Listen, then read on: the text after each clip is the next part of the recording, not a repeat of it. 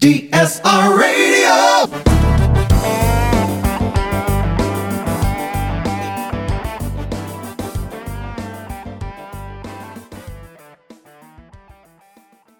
Everybody seems to be focused on recipes. What is the big deal with recipes? I always thought chefs were artistes and they wanted to do their own recipe. What is the freaking big deal? Why should anybody care about recipes? Well, a lot of things that you marketing people might not realize is that chefs aren't the one that actually are preparing the stuff most of the time. It's all of us schlubs in the kitchen.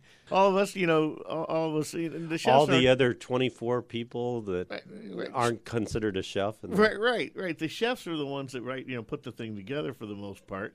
But what really happens is that we've got to pull the ingredients from the coolers and the freezers and the stockroom and everything. And when you put shrimp down here as an ingredient on a recipe, or crab meat, but whatever it is, give me which item code it is. We've got 3 different sizes of shrimp. We got peeled in the vein, we got green headless, we got cooked tail on. What shrimp am I supposed to use?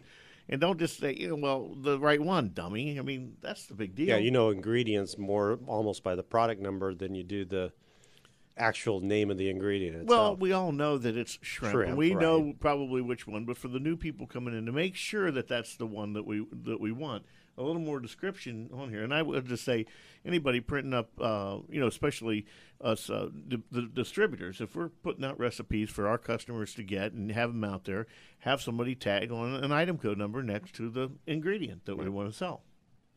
With the YouTube kind of stuff going on, I saw actually at U.S. Food Service, they've got Flavors Live, and the corporate chefs are up there with a recipe, and they're putting it together. And when you watch the recipes, it actually anybody could do it. I mean, any kitchen person, even I could do it.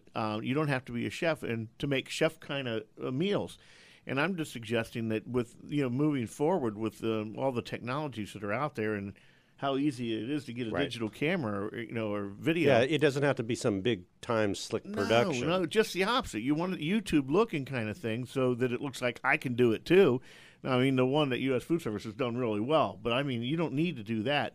So don't all you brands and all you people go out there and start, doing getting some video production crew to come in and make some fancy schmancy thing.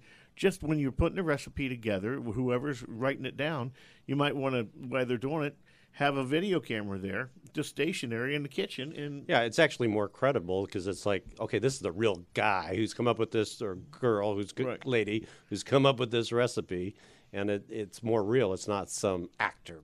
So moving forward, have a video when you're putting this thing together in a 30-second to 1-minute video, along with every recipes that you're going to produce and make. We'll call it Cooks Gone Wild. Cooks Gone Wild, right? Love it. DSR Radio.